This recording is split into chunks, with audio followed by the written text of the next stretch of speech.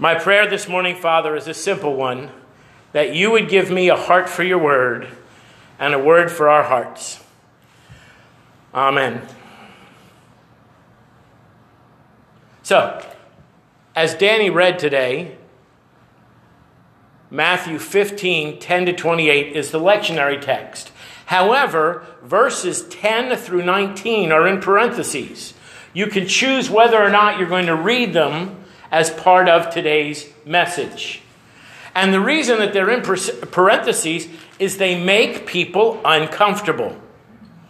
Jesus talks about pooping. Did you see that? He says it not what goes in, because what goes in just comes out. And we don't want Jesus to talk about that. And he talks about the things that come out of your mouth defile you. Well, nobody wants us to correct the things that they say or how they say them. Poor Vicky lives with a man who learned the King's English from his father. My dad came over in 1959, and just out of habit, I correct her English. Sometimes she rolls her eyes, but I'll tell you, her English is improving. But I'm sure that that is a pet peeve of my wife, and that's really what Jesus is talking about today. What was Jesus' pet peeve? Well, it was anybody or anything that kept people from access to God. So what is your pet peeve? Or do slow walkers bother you? Do slow talkers bother you? Do slow eaters or fast eaters bother you? Or neighbors who don't cut their grass? Or neighbors who cut it too early in the morning? Or neighbors who cut it too often? Do the calorie police bother you? Do procrastinators bother you? Do bad drivers, fast drivers bother you? Do people who wear masks bother you? Do people who don't wear masks bother you? Do people who don't put the shopping carts back bother you? Do people who can't make a decision bother you? Do people who make decisions for you bother you? Do people with strong opinions bother you, or people with no opinions? Do cat owners bother you? Do dog owners bother you? Do gun owners bother you? Do bicyclists that ride 3 abreast so you can't pass them bother you? Do people who don't wipe down the machines at the gym bother you? Line butters, line cutters, libertarians, Republicans, Democrats, independents, rude people, disrespectful people, ignorant people. What bothers you? Now, the reason that it bothers us, and I want you to hear this, is from psychology, is that we talk a lot about self-esteem. And self-esteem means that you're looking at all the people around you and measuring yourself. So, if you put the cart back and other people don't, you feel a little better about yourself because you put the cart back, or you wipe the machine, or you follow the rules of the road. And in Jesus' time, the Jews felt that they were closest to God. He said, "We are your chosen people." And they tried to follow his laws, all 613 of them in the Old Testament. And people who didn't follow the laws and weren't Jews were less than them. It made them feel better about themselves. Now, you can say to yourself, well, none of those things, Dr. Madison, bother me. Well, then you just puffed yourself again, didn't you? Because you just said anybody that's bothered by those things is less than me. Now, my counseling professor at Liberty was named Dr. Hawkins. And just before we graduated, we had an intensive down in Lynchburg with him to talk about what counseling would be like in real life. Now, I don't know which of you have what's called a terminal degree, a degree that makes you a something, a lawyer, a therapist, a social worker, a nurse. But when you get that degree, you're a something. And if you talk to somebody who has that degree and you say to them, how well prepared were you when you got your degree to start your first day of work? And most of them will go, I was not prepared at all. Well, Dr. Hawkins, knowing that, had a whole seminar on what it means to actually be a therapist. It was very well done. And towards the end, He said, make a list of people or psychological conditions that you would find it difficult or impossible with whom to work. And he gave us a fair amount of time to prayerfully and thoughtfully consider who we would have difficulty sitting across from as a therapist. And then he asked us to share our lists and our reasoning. One person in the class had grown up with parents who were alcoholics, and they said, I would have very difficult time counseling an alcoholic because of all of that stuff that would resonate. And one person had been abused as a child. And they said, I would have a hard time sitting across from a pedophile. And we went through our lists, and they were all thoughtful and well laid out. And then Dr. Hawkins looked at us in the eyes, and he said, which of these people would God choose not to die for? The room got very quiet. God chose to die for all of them. We as human beings put up walls that keep people from getting to God. I purchased a book that I recently read for the leadership of the church. It's called What Made Jesus Mad? And it's by Tim Harlow. And the answer again is anything that gets in the way of God's love. So the disciples, I want you to hear this, the disciples had heard Jesus' sermon on what defiles you.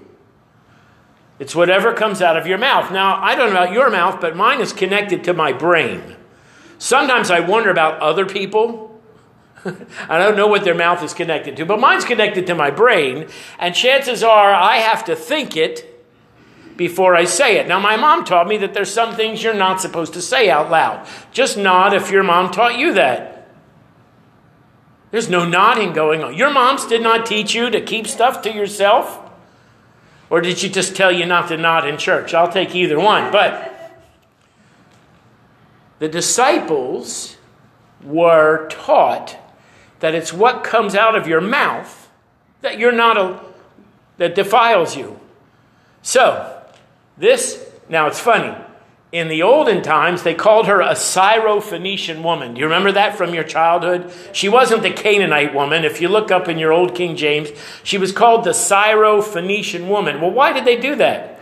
Well, they did that because she was a Canaanite, and we didn't want to insult our Jewish brothers and sisters.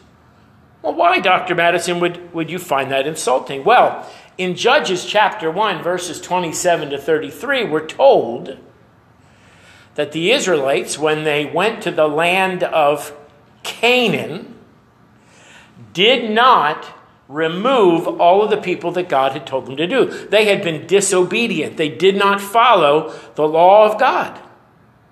And then it says that rather than conquer them and kill them, they made them their slaves. So the fact that this woman walks up to Jesus, the Messiah, the promised one, the person that all of Israel has been waiting for thousands of years, is an insult to every Jew in the place. Now, the disciples know better than to put their foot in their mouth, so they're just thinking stuff. Well, who does she think she is? She's a Canaanite. She shouldn't even be talking to Jesus. Well, I want you to think of one more thing. From where Jesus preached the sermon about defiling yourself and Tyre and Sidon is 50 miles. He made the disciples walk 50 miles to learn this lesson. I want you to think about that. That's a long way to walk to learn a lesson. Well, the Syrophoenician, or the Canaanite woman, was relentless. Have you seen the video of the people taking the grate and letting all the baby ducks out?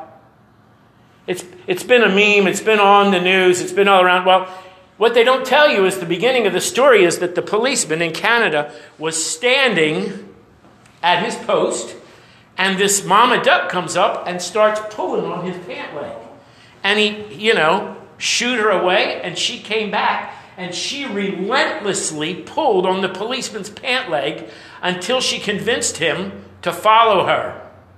Now, back to the dog. Our dog, Sadie, she would get excited, And then Vicky would tease her and shout, "Did Timmy fall into the well?" Well, and sooner or later you're going to follow the dog, or this policeman followed the relentless duck.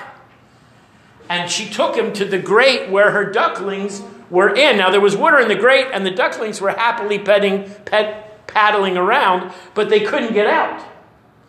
And the policemen and some other workers got the grate out, and they saved all the ducks. That's the intention of this woman. She doesn't care that she's a Canaanite. She doesn't care that they're Jews. She's got a sick child, and the only answer for her is to fall at the feet of Jesus. Religion is defined by what, I can say this, Fromm defines what religion expects from us. Religion wants us to do something, to say the right prayer, to sing the right song, to put the right amount of money in the plate, to do. Religion demands something from us. Jesus did everything for us. Think of the parable of the Pharisee and the publican. Remember, one prayed, couldn't even look at God, and said, "I'm a sinner." And the other one stood up and said, "Look at me. I am higher than everybody else because I follow those 613 rules in the Bible." Now, my cousin in Tennessee, she's a little bit older than me, and she has a great sense of humor. She put up a meme this week. I don't know if she made it up, but it sounds like something she would say. She said, "By the end of quarantine, you're going to be a monk, a chunk, a hunk, or a drunk."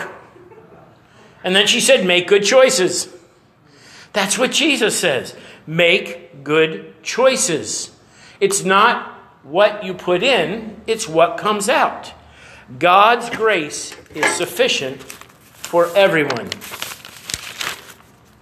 Now, there were some commentators who said that Jesus, and this drives me up a tree, Jesus needed to be instructed as to a new way of thinking. And that's why he said such blatantly racist things to this woman. Well, I totally don't agree with that. And there's other commentators who call that commentator a little nutty. Jesus is schooling those around him. All those disciples who aren't saying it but are thinking it. And he says all the things that they are thinking. Jesus is not being schooled as to racism or social discontent or political issues or spiritual tendencies. In fact, do you remember? He already broke all these when he talked to the Samaritan woman. See, humanity's laws separate, divide, and destroy. And God's laws reconcile, repair, and resurrect. You might remember me saying this, I've said it often. Faith is the key that opens the door to God's action. Did you hear what the woman said? She called Jesus Lord. Not once, not twice, but 3 times. And the last time she called him Lord, she threw herself at his feet. She worshiped at the foot of our Savior, Jesus Christ. Jesus already knew what he was going to do. I want you to hear that. This is not a sermon on predestination, but he traveled 50 miles just to meet this woman. Just so his disciples could learn this lesson as to the sermon he had just given. He knew before he got her there the level of faith of the Canaanite woman. Well, Jesus teaches us the same lesson. It's not what goes in. It's not what you do. It's not what religion expects from you. It's a recognition of what God did for you. He shares it in the Word, and then he gives a life example. I hate it when he does that. I hate it when somebody shows me that I'm wrong by doing something that I wish I had known better before it happened. I'm having trouble coming up with a biblical description, but I can come up with a personal one. I am a toothpaste tube fanatic. My toothpaste tube is very carefully squeezed from the bottom up. Do you know people like this? Right? when I squeeze my toothpaste out, I rub it on the side of the cabinet so that it's perfect.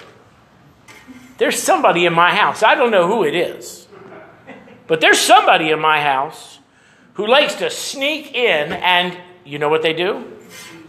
Squeeze it in the middle. I have never caught this person, but I think you might have an idea who this person is. And I'll go in the morning and I'm like, I hate it when that happens. Well, Jesus hates it when anybody blocks someone from receiving the love of God. And the disciples, after he healed the daughter, after he commended the Syrophoenician woman, the Canaanite woman, for her faith, what did they do? They all went like this. I hate it when he does that. I hate it when he shows us how wrong we are. Now, I want you to think of one more thing.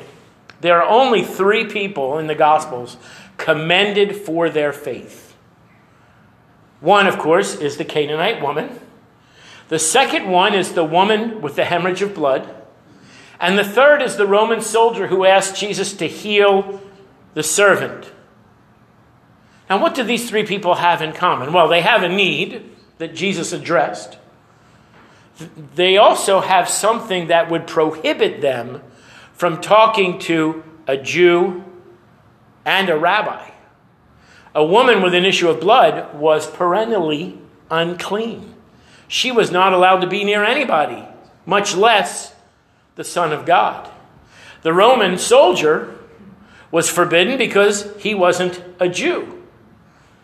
And of course, the Canaanite woman wasn't welcome because she was a Canaanite. What does Jesus say to us? He says, everyone is welcome. Jesus reminds his disciples and us that God's grace is for everyone. He also reminds us that if we have a list of people that might not be welcome in the kingdom of God or in worship, that we need to tear that list up and throw it away. Do you have opinions about people with tattoos? People who come too casually dressed to church? People who come too provocatively dressed to church? People who wear their ball caps in church? Do you have a list? Jesus says all of those people are welcome in my church. I want you to hear this. The Apostle Paul fought diligently for the Gentiles to be welcomed in to what was becoming the Church of Jesus Christ in the first century. And he went to Jerusalem and they had a big discussion about what rules and what laws should apply. And you might remember that the Judaizers were a group, a faction in the church who said they need to follow all of God's laws, all 613 laws. They can't eat this, they can't wear that, they can't work here. And the Council of Jerusalem decided that there were only 4 things that they were going to tell the Gentiles they couldn't do. They were not allowed to eat meat sacrificed to idols. They weren't allowed to eat meat from strangled animals. They weren't allowed to consume blood. And they had to refrain from sexual immorality. If the list of things that we have keeps anybody other than those 4 from coming to the church, Jesus says we need to throw our list away.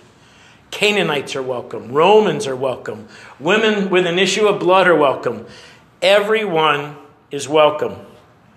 Jesus reminds us that it's his will Jesus reminds us that he will find you at your place of need.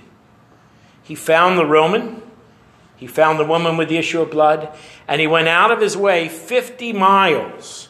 Now, 50 miles might not sound a lot to us, but he didn't have a bus ticket. He didn't have an airplane or a helicopter. He didn't have a motor school or even a bicycle. Because I'm getting closer and closer to my goal of riding to Ocean City by the end of the summer. I got up to 42 miles a week ago. I did 30 yesterday. Well, 50 miles is going to take me with breaks and stops about 5 hours.